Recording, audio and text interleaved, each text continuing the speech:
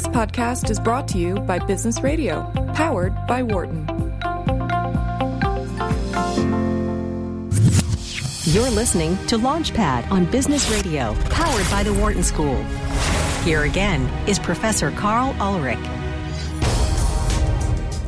Welcome to Launchpad on Business Radio, powered by the Wharton School, Sirius XM, Channel 111. I'm your host this week, Carl Ulrich. I'm Vice Dean of Entrepreneurship and Innovation at the Wharton School, where I teach entrepreneurship, innovation, as well as product design. We have a really special show today, which is we're interviewing 8 of the semifinalists of the Penn Wharton Entrepreneurship Startup Showcase and Startup Challenge. And so these are student entrepreneurs who are engaged in what's effectively a business plan competition. But these are very real ventures involving really interesting problems and challenges. And so it's a huge pleasure to have these guests in the studio today. And so I'd like to welcome first on this segment, Ruijing Zhang, who is the co-founder and CEO of Avizi Technologies. Ruijing, thanks so much for coming in. Thanks for having me. All right, so give us the elevator pitch for Avizi. Sure. Avizi is a medical devices company that's working on a product called VisiPlate. VisiPlate is a nanoscale aqueous implant for the drainage of intraocular fluid in glaucoma patients. Now, glaucoma is the second leading cause of blindness in the world, and it currently has no cure. All right, so I think we need just a little bit on the science. So tell me what glaucoma is.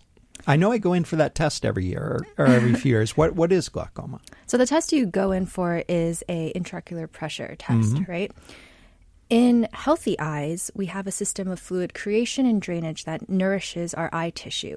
But in patients with glaucoma, the drainage system for that fluid is broken. And what VisiPlate does is create a drainage pathway to reduce that fluid pressure that builds up over time in glaucoma patients. By draining the fluid and allowing it to be absorbed into other parts of the eye, we can effectively control that path towards blindness and hopefully stop it. Okay, so if I just think about it in really simple terms, if the drain is plugged, then pressure builds up, and the idea is that what happens, and there's also a failure to provide that necessary flow of fluid in the eye.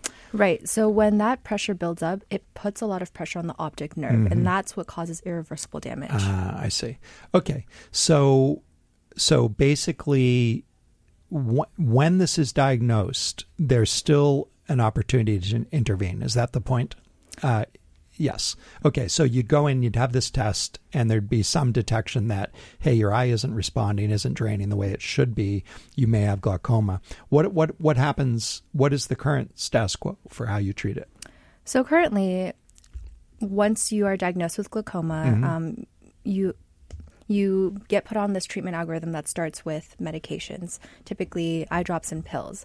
However, the failure rate for that is about 60% within 6 months because patients fail to continue using those eye drops. They're difficult to use. It's difficult to remember to use them. So then patients who progress in their blindness need to get perhaps a laser surgery. And laser surgeries ultimately fail at a rate of around 47% within 5 years. Basically, in laser surgery, a little piece of tissue in your eye is excised so that the fluid has somewhere to drain to. However, that tissue ultimately grows back. Following laser surgery, you might get a manual surgery. It's what we call a trabeculectomy. This is when a surgeon will take you into the operating room and perform a procedure on you, a manual procedure, again, to excise some tissue. However, that also fails at a rate of around 50% within 5 years. So that brings us to a category of devices where patients can elect to get an implant in their eye to help with drainage.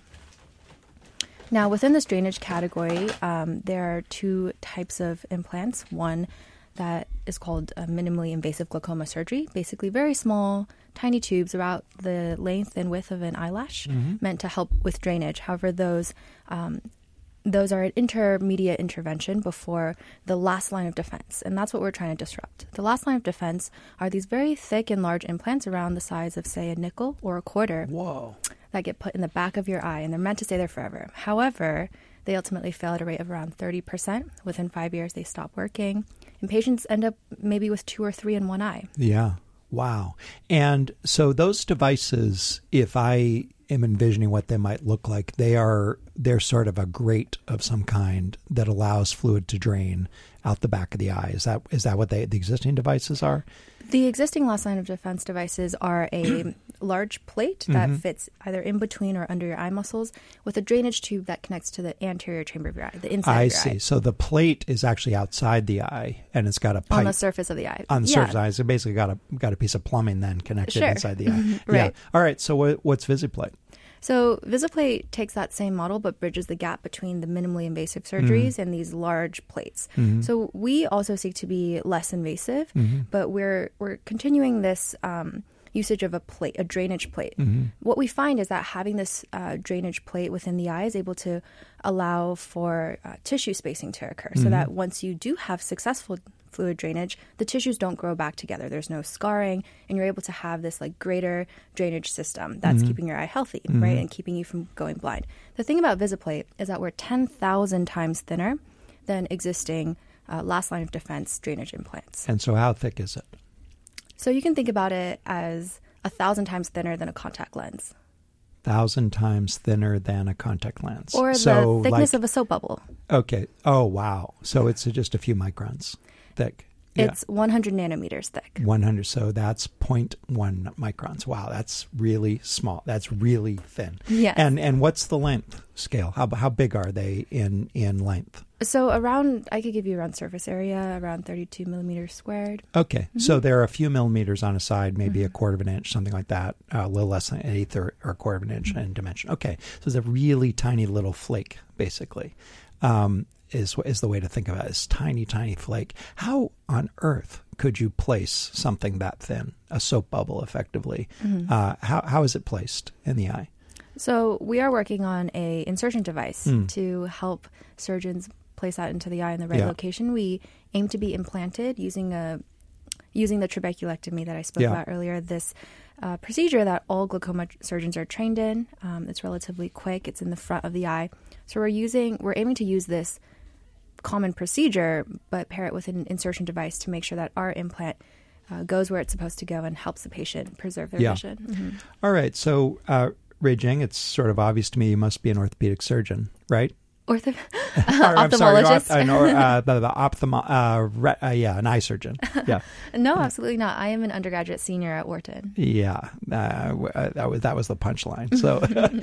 So, so where did this idea come from?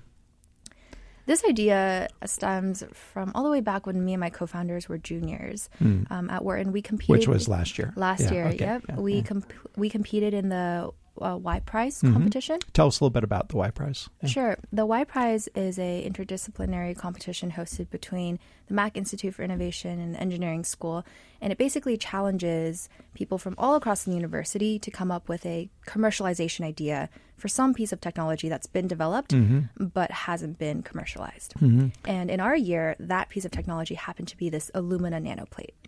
But was the application envisioned?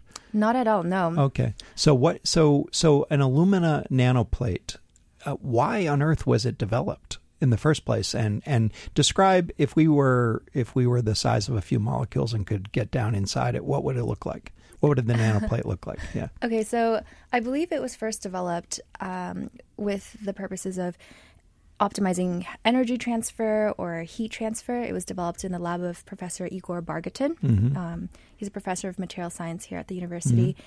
And so if and we Illumina, were able... by the way, Illumina is a ceramic, right? It's aluminum oxide. So it's a ceramic. And at that scale, it's probably still flexible. And at that thickness, it's probably still flexible. So think of it as it's a very strong material, right? Yes, it's relatively strong for that scale. For that scale. But the innovation was the ability to make a device at that scale, that thickness, that has some structure to it. Is that right? Or has some geometric characteristics to it? So Professor Bargatin's innovation was to be able to create a plate or a film at that scale that was freestanding. Yeah. So a lot of similar films you can think of, say, Saran wrap. They crumple up. They aren't able to stay flat on their own at all. And so that was Professor Bargatin's innovation. So we took his technology and we thought to ourselves, well, we are interested in healthcare. We want to apply it in a device for the body. And using a very research-focused view, we thought to ourselves, what are the smallest implants in the body? And what can we do with this technology? What can we improve? Well, those turned out to be in the eye and in the ear. And for us three personally, we cared a lot more about vision. It's such an integral part of quality of life, right? So we reached out to ophthalmologists here at the university. We started thinking about glaucoma specifically because it's the second leading cause of blindness. The first leading cause is cataracts, but there are plenty of really great solutions for cataracts out there already. But the thing is, in glaucoma, the solutions are not effective. And there's a lot of potential for those solutions to be improved. And that's why we chose to go with this application. Yeah. And then, but I'm just having a hard time envisioning. So your two undergraduates, three undergraduates going poking around the medical school saying, hey, we got this little thing. What could we do with it? Is that, or did you have a pretty good hypothesis about glaucoma before you went and talked we had that hypothesis about glaucoma. So we specifically reached out to glaucoma experts. One of my co-founders is a pre-med track material science engineer. So we're very interdisciplinary. He brought the engineering aspect. Tell me about that first meeting. Like what did you talk to a surgeon or to an ophthalmologist? Our first meeting was with Dr. Richard Stone. He's absolutely fantastic. He's a professor now, but he has a lot of clinical experience in treating glaucoma patients. It was a little bit funny, actually. We walked in, we had set up the meeting over email, and we sat down, and he's like, oh, so what do you study? And I was like, oh, I study business, I study finance and management. And he was like, oh, you're one of those business people. And he kind of crossed his arms. Crossed his arms. But then I said, oh, well, Brandon here is actually pre-med, and he studies material science engineering. And then that's how we really got the conversation started. It's such a shame for there to be, like, I think, any barrier to conversation between the schools. Like, I think our experience showed that it's hugely beneficial to have, like, this interdisciplinary place where we can speak and share ideas. Right. But actually, you know, my son's a junior at Penn, and one of the things that I really notice is that undergrads themselves don't really perceive these barriers. I mean, there's a little bit of clannish stuff going on, but mostly, I mean, you live in the same dorms, you interact socially, so it's sort of ironic, but often it's the undergrads who are actually doing the interdisciplinary stuff at Penn, and that's, I think, an awesome thing about a university. Give us just a couple minutes on the FDA challenges. So one of the things about medical devices, you're sticking something in somebody's eye, right? And that's sort of a big deal. So what has to happen between now and the first human that can have this used in their eye? Yeah. So when we think about our FDA, our regulatory pathway, and given, the limited amounts of capital that any startup faces, we really think about it in steps through which we can de-risk this clinically, right? And over our last summer, we actually completed a biocompatibility preclinical study where we implanted the material itself into a few rabbits for 3 weeks, and we got very good data showing us, oh, hey, this will not be harmful to a living body. Yeah. So the next step... So is it just anywhere in the body, or you put it in their eye? In their eye. Yeah, so you put in roughly the site in an animal where it's going to go in a human. Yes. Yeah. And then you look for a reaction. Absolutely. Yeah. Okay. And so you pass that. Yep. Our next step is a efficacy study in which we see just how well the device will work. And if we get positive results, then we'll start to initiate our endeavors for creating a human trial, and that would be a 1-year human trial. The thing about VisiPlate is that we're a 510K medical device, which means we simply have to prove we're as safe and as effective as a predicate. Yeah. So just for our listeners who don't know what that means, what that basically means is there's some other device that's providing essentially the same function that you're proposing to provide. You just want to do it in a better way, so you don't need to show that the procedure is effective. You have to show that your device is equivalent to something that's already in the market. Yeah, absolutely. Yeah. And so just out of curiosity, so can you find rabbits with glaucoma, or are there ways, in other words, when you go to test the efficacy in animals, do you do it in the disease state, or can you show in a healthy eye that it does the right thing? Yeah. So a lot of times for drug development, you do induce the disease in the animal. However, for devices, we've spoken to a number of contract research partners and managers, and we're confident that we could show efficacy through a normal rabbit. Yeah. Yeah. All right. And so I'm looking, so you graduate in a couple weeks, right? Yes, I do. Yeah. Congratulations. I hope you pass those finals and everything. But so what's your plan? I will be working on Avizia Technologies and building VisiPlate here in Philadelphia, actually. Yeah. Well, 4 years ago when you came, 3 years ago when you showed up at the Wharton School, were you imagining you'd be an entrepreneur working on a glaucoma device? Not glaucoma, but I did come here to learn how to be an entrepreneur. Oh, you did? All right. So I'm very happy awesome. It happened. All right. Well, Ray-Jane, thanks so much for coming in. It's super interesting.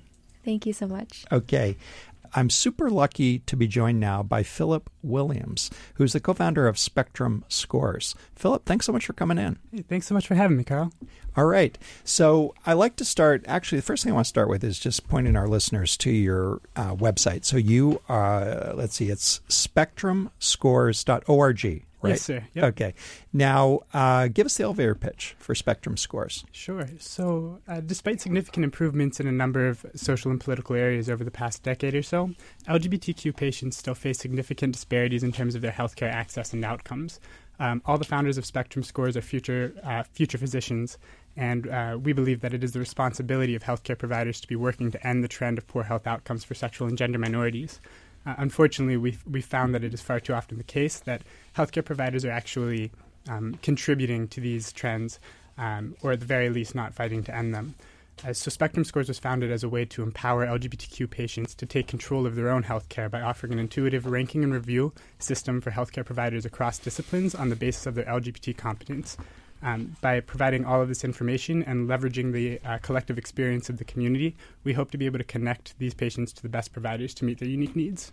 All right. So Philip, give us a real practical example, and just give us a practical example. What are the kinds of challenges that LGBTQ patients face? Sure.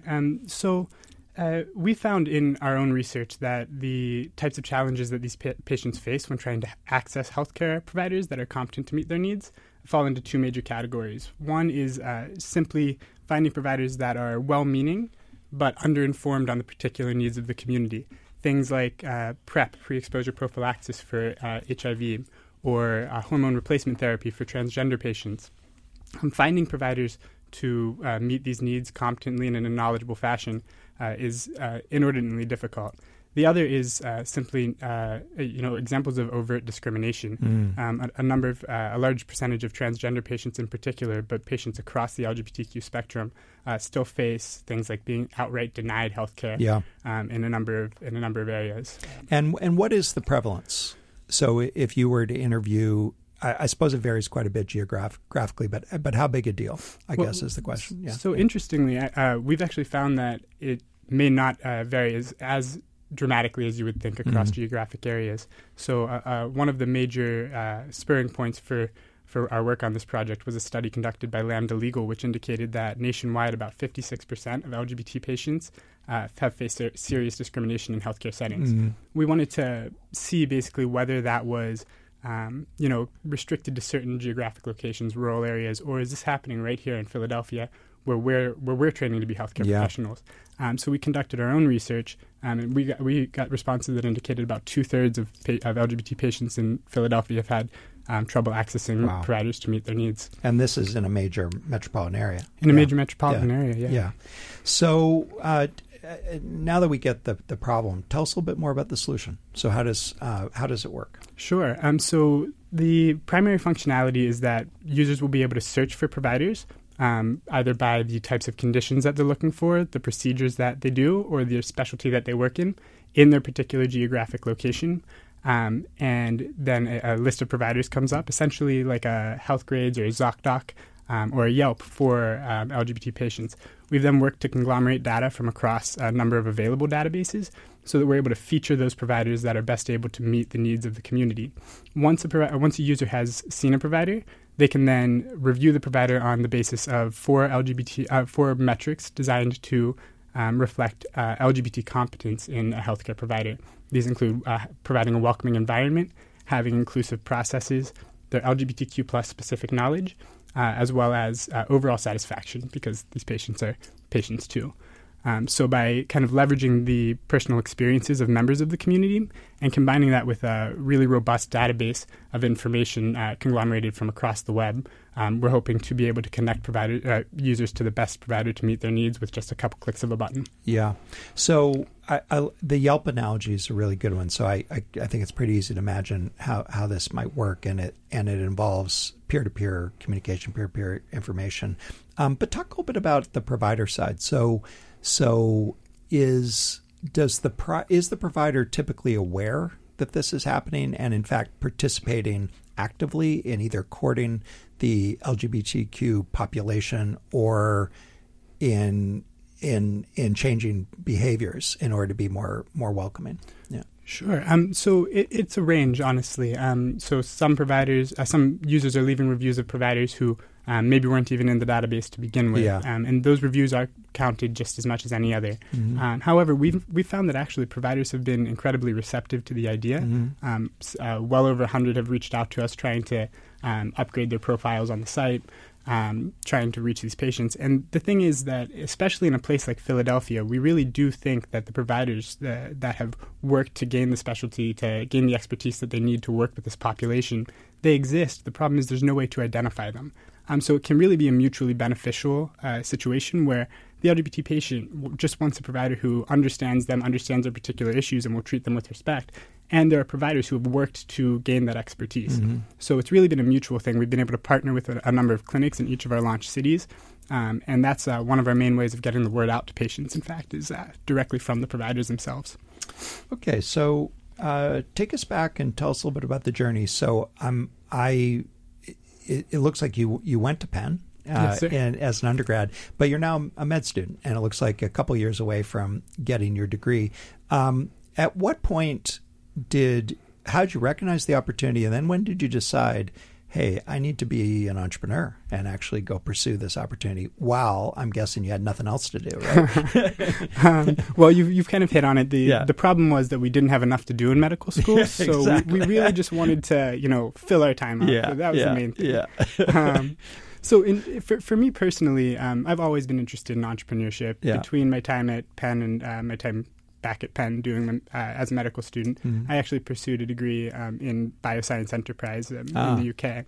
And that's where I kind of gained some of the skills and knowledge needed to help get this thing off the ground. Mm-hmm. But when June and Naveen, who are my co-founders, and I met, was actually at the problem night for a competition called HealthX Labs.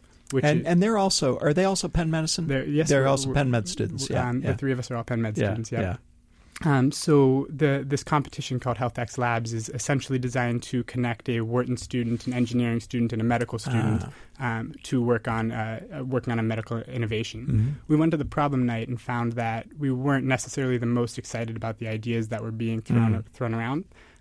Decided to go a little bit rogue and work on our own project. LGBT health was not our initial idea. We went through home urinalysis kits, universal blood pressure cuffs, wearables to prevent syncope, the whole deal. So you came together first as entrepreneurs. Without necessarily the focus. We'd never even met before this night. Yeah. And then where did this opportunity, was it just, were you running a sort of your own tournament of ideas, or how did the idea bubble up? Yeah. So I'm personally a member of the LGBT community. Mm-hmm. Naveen and June consider themselves allies, and they've proven themselves to be incredible allies. We've all been personally affected in one way or another by the challenge of accessing LGBT competent healthcare. And the thing is, as we faced each of these ideas, as we considered them, really medical school is difficult and a challenge all on its own. So what we kept realizing is that if we weren't really passionate about the idea that we were facing, that we were trying to address, it wasn't going to work. So we decided to really dig deep and figure out the problem we were trying to solve. And we wanted to help a vulnerable population get the healthcare that they've lacked for a long time. Yeah. So I noticed in the URL, and I'll go give you a plug again, it's spectrumscores.org. Use that .org. So are you organized as a nonprofit? We're actually not. We're organized as an LLC at the moment. Yeah. SpectrumScores.org was, really just the cheaper option. Yeah. So when we've been trying to really bootstrap and use every dollar for its... So SpectrumScores.com was not available? It's a pretty obscure name. It is, yeah. Well, actually, it was available. It just cost too much money. Come on. It cost $9. It cost $1,900 at the time. Okay. It was available for sale. It was available for sale, yes. And it may have been our own fault. I was told that maybe looking it up too many times. I don't know. Yeah. Okay. So that's interesting. So you guys are all do-gooders, right? I presume you went to medicine because you wanted to save lives and improve health and all that. How'd you think through that question of? I suppose there's two parts to the question. One is whether to pursue it as a for-profit venture, and to sort of take it seriously as a for-profit venture, as opposed to a model in which you get this thing going on the side as physicians and sort of enable it as a nonprofit. Did you ever think that through? And what was your thinking? We have thought that through, and it's actually an ongoing discussion. Yeah. So you kind of hit on it. We wanted to approach this as something serious that we were pursuing as a venture all on its own. We thought that there was interesting opportunities, and we continue to think that there are interesting opportunities in the for-profit space. And we don't think we've closed off options to eventually transition or to spin off nonprofit ideas. So it's an ongoing discussion, but we're trying to take advantage of what we think is the most open and the most available opportunities. Yeah, so one just tiny bit of advice, actually two comments on it. One is I'm highly enthusiastic and supportive of using for-profit ventures to pursue social goals. I just think the mechanisms associated with financing, hiring, all those things are just so much easier in a for-profit setting.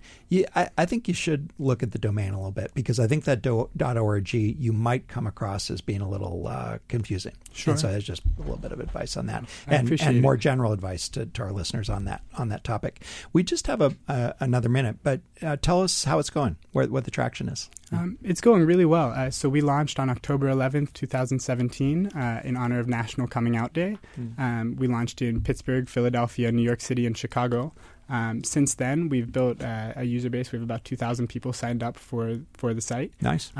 We've gotten a lot of feedback from our users, and we've kind of iteratively improved the website, added premium profiles, a number of other features, and we're excited to be expanding both in terms of our functionality and our geographic locations. So we're really excited about it, and we're looking forward to seeing where we can take it. All right, Philip. Well, it's super impressive that 3 med students can get a business off the ground. So we're doing our best. Yeah, you're just overachieving rate busters. All right, appreciate that. So Philip, thanks so much for making the time. Of course. Yeah. Thanks for having me. All right. So for more information about Spectrum Scores, you just go to spectrumscores.org. I'm very lucky to welcome first to the studio Federica Longonotti-Buitoni, who is the CEO of Collecto. Federica, thanks for coming in. Of course. Thanks for having me. All right. So give us the elevator pitch. Actually, before we do that, let me point our listeners to your website. So it's collectoshop.com, and I'm going to spell. Collecto is Collecto, and then the word shop.com, collectoshop.com. So if you're someplace safe, you can check that out on the website. Okay, Federica, give us the elevator pitch. So Collecto is an online luxury retailer that offers an unparalleled gifting experience, and we do so by focusing on 3 things. The first is a unique product curation, the second is a specialized gift presentation, and the third is a high-touch customer service. All right. So let's start with who your customer is. So our customer is an affluent 30 to 45-year-old woman. She has a very busy social life, very demanding schedule, which leads to the need for this service. So Collecto actually touches 2 customers in one transaction. So the buyer that purchases the gift and the recipient who receives the gifts. And these 2 customers are very similar, which makes it easier for us to target both with the same marketing strategy. So we like to call the gift giver the social mother. So again, she is a woman, affluent, 30 to 45 years old, and she has no time to buy gifts, but is very detail-oriented. So she really values this experience and this curation of products to make it easier for her to buy a gift for her friend. And then we have the recipient, who is the young hostess, who loves to host parties, have friends at home. She's also female, same age range. And again, really, really detail-oriented and values this, unique experience and unique products that we offer. Yeah. So I got to ask, I would have thought, maybe it's just, a middle-aged dude thinking about this, that the hard problem would be getting guys to figure out what to buy for partners. But you've got this model, this very interesting model where it's women to women. So how did you converge on that? Yeah. So we've done a couple of tests over the past year or so, all driven by occasion. So we did a sale for Mother's Day, a sale for the holidays, and a sales for Father's Day. And through these sales, we targeted both men and women, and actually realized that 90% of the shoppers were women. Yeah. And the reason is because women are the household shoppers. If her husband asks her that we need to buy a product for the mother-in-law, the father-in-law, or her sister, it's usually the woman that buys this. But I agree with you that men really have this need, and I think down the line, I will cater to men as well, but I want to make the experience really, really good and perfection the experience for women's products and catering to the woman before then going to men. Yeah, I mean it offers certain advantages, right? Because you're not in this challenge of designing for one user that's very different from the other user, that you're the end user, the person who's going to get the gift. So it's pretty interesting, actually. I had never thought about it, but it's a very interesting angle. So walk us through the experience. So I'm what'd you call it? The social mother. All right. Yeah. So I'm a social mother, and I have a birthday coming up for my best friend. What is the user experience? So she is someone that is very particular about what she wants to get her friends. So there's actually 2 stages of the business model. We're going to first create 5 different categories of products within categories such as fashion, beauty, home decor. So we've also tested these categories. And so we'll have an interactive website where it's highly editorialized. It's like searching through a magazine because this woman wants to have fun while searching for this product. So she'll think about her friend and think about who she is, what she loves, and then relate her to one of the categories. So there's a category for beauty products. It's called Indulgence Queen. So if that's her case, then she'll want to look through the 20 or 25 products that are under this category. She will then purchase the gift. She can pick whatever hand wrapping paper she wants, the ribbon, so she can customize the whole gift, including the presentation. She'll send us words of a note that she wants to handwritten, and then we'll take care of delivering on time for her friend's birthday. Okay, so give us an example of what some of these products might be, and you're using the future tense, so I'm assuming you haven't yet launched. Is that right? Correct. Okay, so how do you envision give me an example of a product you might envision. What I'm getting at is this primarily a search problem in which you're trying to find the right thing among readily available products, or is it that you are actually finding something that can't be found anywhere else, something really unique? So the second option, yes. So currently, like, this woman could go to a Saks Fifth Avenue, Neiman Marcus, and try to see and find something for her friend. What we're trying to do is really tap into the market of brands that have very limited presence in the U.S. market, both emerging and established brands. So small to medium brands that are either new and up and coming or are somehow well known by this customer. But it's not something that she can find in any other retailer. So we wanted to really curate a selection of products that is special, that this high net worth customer who's the recipient can't go by herself when she walks into Neiman Marcus. And what are you thinking about in terms of average price point? So based on the test we've done, we're seeing that the ideal price point is $150. Of course, this range will go up and down, and but we're trying to keep it between the $100 and $150 range. Yeah. Again, we've done some tests, and that's really the price point that has been working. Yeah. So as you've thought about this, I wonder. I mean, that's a high price point for this kind of thing. It strikes me, and so. I mean, the good news is it's a less crowded space probably. But how did you think about that question of how tight to focus that niche and how elite to make the product? So before coming to Wharton, I worked for a luxury retail company based in New York called Moda Operandi. They sell women's wear and accessories. And I got to know this customer very well. So she is, again, the high net worth woman who has multiple homes, travels the world, and the average order value at Moda was $2,000. Yeah. Of course, women spend more on themselves than they spend on others. And this is something that I've done tons of research to really figure out what's the ideal price point. But still, they really value this product curation and this experience, and they will be willing to pay a premium to get their friend something that is very unique that they've never seen. Yeah. And how will you handle the supply side? Are you going to hold inventory? Like how many SKUs will you have and that so forth? Yeah. And so we will have a 3-tier business model. We will start with consignment. And the reason is we want to really learn what the customer demand and have enough data to then take the risk to hold inventory. So the way consignment work is we'll work with smaller brands that want to tap into this market, want to reach new customers, and hold the product for the duration of the season.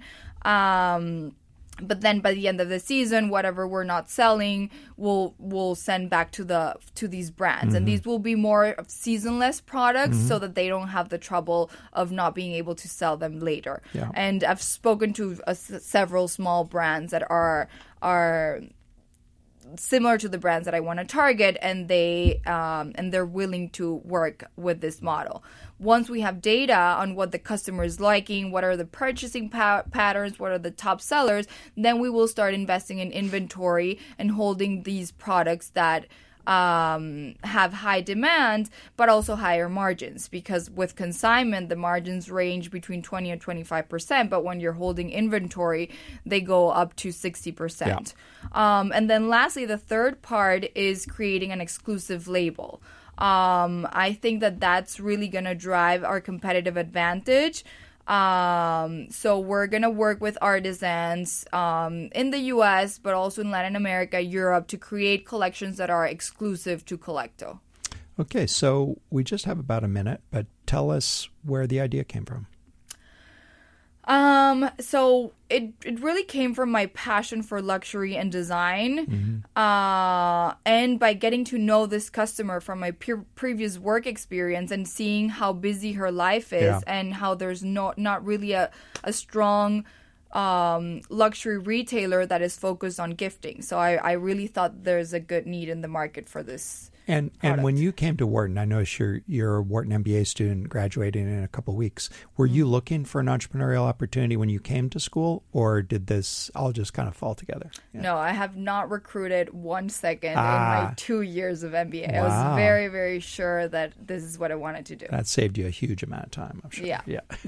All right. Well, we're out of time, but Federica, thanks so much for coming in. Thank you, Carl. All right. For more information about Collecto, you can go to collectoshop.com. I'm Carl Ulrich, Vice Dean of Entrepreneurship and Innovation, and you're listening to Launchpad on Business Radio powered by the Wharton School, Sirius XM 111. Today we're talking to 8 of the semifinalists of the Penn Wharton Entrepreneurship Startup Challenge. Our final guest is Thomas Cavett, and he's here to talk about, how do I say it, Thomas? Pouty Innovations. Pouty Innovations. I was wondering, it's just short enough that I wondered if I said POWTI. No, that doesn't make sense. It is an acronym, actually. Oh, it is. Okay, well, we'll get into that in a minute. So, Pouty Innovations. Okay, Thomas, give us the elevator pitch for Pouty Innovations. So Pouty Innovations is making the world's first fully automated, standalone traumatic injury detection system. It activates when you've sustained a traumatic injury and then instantly sends your location as well as injury information to rescue personnel.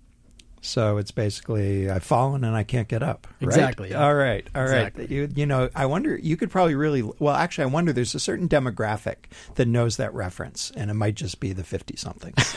Well, I get it. So. Oh, you get it. Okay, good. Yeah. All right. So, and before we get into it further, I want to point our listeners to your website. So it's POWTI, Pouty.com.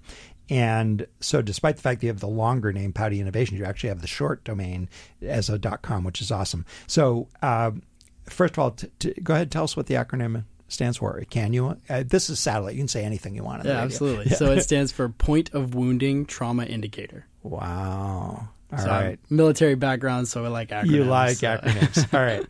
Okay, so let's start with tell us about the device and how it works. Sure. So it's a wearable device, and we're using different sensors to detect traumatic forces on the body. So forces like traumatic acceleration or a rapid acceleration from a fall or the impact of a projectile, motor vehicle accident, overpressure from an explosion. And when certain thresholds are exceeded, it activates and begins to send the location. And over time, our algorithms will also be able to, based on what forces it detects, give some indication of these are the injury patterns you should expect when you arrive on scene. Yeah. What are the raw data you can observe as acceleration, pressure, and temperature? Yeah, as well as gyroscope, so rate of rotation, orientation. Wow. So that's a lot of sensors. It is. Yeah. And so talk about the physical properties of the device. How big is it and where do you wear it? So it's worn center mass on the body. So it could be attached to a belt or to a safety harness or a uniform. It's about the size of a hockey puck, a little bit smaller. So fairly small, low profile, designed to be worn by people in mostly high-risk job environments where they potentially are wearing other equipment. So we need to be conscious of integrating it into their existing systems. And so give us an example of say your initial use case. Who do you envision wearing this? Yeah, so we're initially targeting first responders, so police, firefighters, emergency medical personnel, and using it in their day-to-day jobs. And maybe describe a scenario where this could be useful and why it's so useful. Yeah. Sure. So, my co-founder and I both have military backgrounds. We were both medical providers in the military, and we saw countless traumatic injuries. And unfortunately, in that job, all too often people didn't make it simply because we couldn't get there fast enough. And so an example, and really what was the impetus for creating this device, my co-founder was a firefighter paramedic. One of his fellow firefighters fell off of a bridge while they were fighting a fire. And in the chaos of putting the fire out, no one noticed that he had fallen. Yeah. And, a significant period of time went by before anyone realized what had happened. So we talked about the sensors. We didn't talk about what happens when the event is sensed. So tell us what happens. Yeah. So we're essentially instantly sending the GPS coordinates and the wearer's information to emergency rescue personnel. So if it's a first responder, it may go directly to the police station or to the 911 dispatcher, depending on the location, or also to the ambulance itself. And that's done on a cellular network? So we use multiple communication systems, but the primary one is cellular. All right. And my last hardware question is how much do you expect it to cost? So right now our price point is $500, but it may go up a little bit based on some studies that we've done. People might be willing to pay more. And is there a service component as well? Not particularly. Okay. So there's a subscription fee to cover the data transmission. Yeah. And that's $8 a month. Yeah, I'd call that a service component. Okay. Yeah. Okay, so I should have said maybe a subscription component. Right. Yeah. So, all right, super cool. So, I get that you both had this experience. Where was the epiphany where you had this idea for this particular device? So it was actually that event that I mentioned. Oh, wow. So that happened in 2012 to my co-founder. And then in 2015, when I was getting out of the military, he came to me with the idea. He he was starting to file for the patents and said, I need help making this into a business. You want to come help me do it? And I was like, yeah, sounds amazing. Yeah. So you came to Wharton. I'm looking at your bio. So you're about to graduate as well. And so you came to Wharton with this idea already. Yeah. Yes. Yeah. Although, to be fair, from a military background, the business side of it was still foreign to me. So over these 2 years, I've really dove straight in and figured it out as I've gone. Yeah. So I wonder, just if you could comment on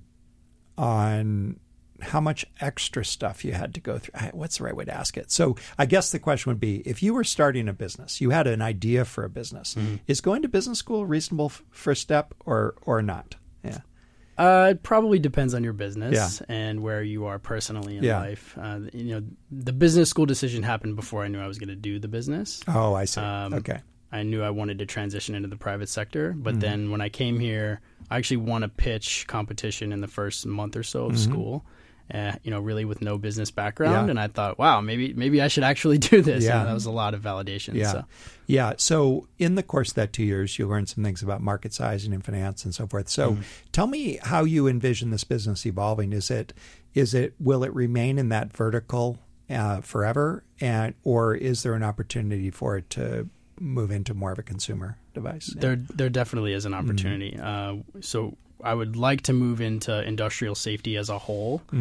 Commercial industry, elderly who live at home alone is a huge market that I think we can definitely address. That the devices like the iPhone and I can't get up devices have not changed in decades. And I think eventually in the consumer respect, we can outgrow the hardware completely. Yeah. Eventually, and that's a few years down the road. I had that. That was going to be my next question. I mean, your mobile device has almost all these sensors, right? Right. And the communications, right? So it could be an app, absolutely. Yeah, very interesting. So neither of you had a product design background or a technology background. Tell us a little bit about or maybe your partner did, but tell us a little bit about the process of actually getting this engineered.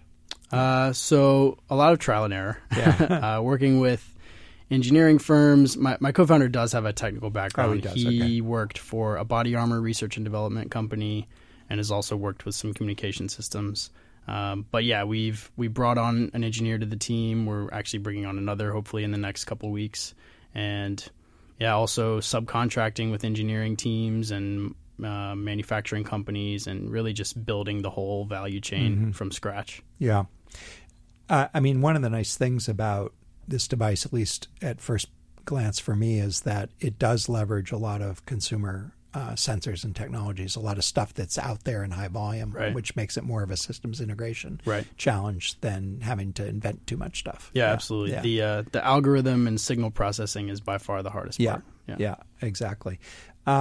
So one of the challenges I suspect you must face is what's the go-to-market strategy? And I can imagine two approaches. The one I always think of as the Dropbox strategy, which is get somebody inside the organization to adopt and then try to convince their boss that they should buy it for everybody, versus go straight to the boss. So which have you taken, or some third? And it's a little bit of both. Yeah.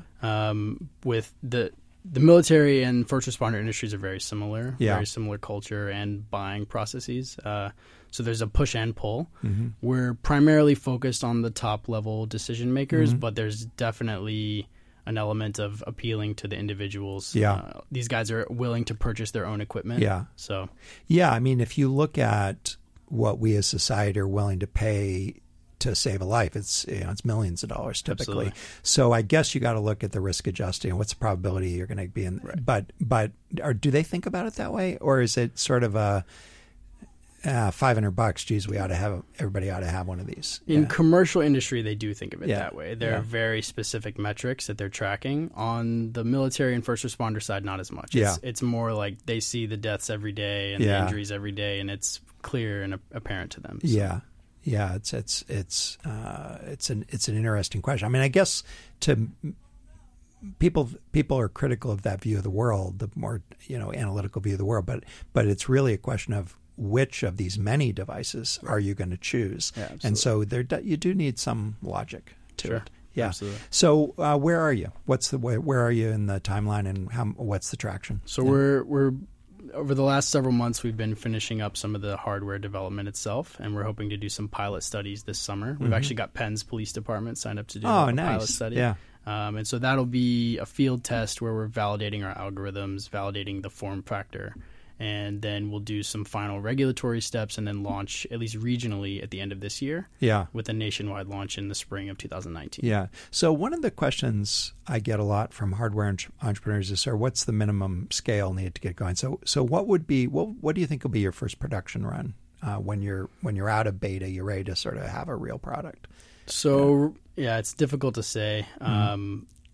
Primarily because we're targeting departments individually. Yeah. But an average department size for a mid-sized city is maybe 1,000 people. Mm-hmm. So we'd probably do 2,000 to 3,000. Yeah. Expecting to get 1 or 2 every month or so. Yeah. And what kind of finance? We just have a minute, but tell us a little bit about your thoughts on financing. Yeah. So we're raising a seed round this summer. Mm-hmm. We're planning to raise $2.5 million. Mm-hmm. And that'll basically carry us. That's an 18-month runway to get us all the way to nationwide product launch. Yeah. My experience, by the way, is you can probably produce in a batch as small as 1,000, and I'm not sure I'd go bigger than that on the first one because you're going to have to eat some. Things are always a little wrong, but it's quite feasible to make about 1,000, and that's probably about the right number. Sounds good. All right. Well. Thomas, is super interesting and a great story, and I wish you the best of luck week after next. Great. Thanks very much. All right. For more information about Powty Innovations, you can just go to powty.com, and that's POWTI.com, powty.com. I'd like to thank today's guests, 8 of the semifinalists of the Penn Wharton Startup Challenge. Thank you for joining us on today's show. I'm Carl Ulrich, Vice Dean of Entrepreneurship and Innovation at Wharton, and you've been listening to Launchpad on Business Radio, powered by the Wharton School, Sirius XM 111. For more insight from Business Radio, please visit businessradio.wharton.upenn.edu.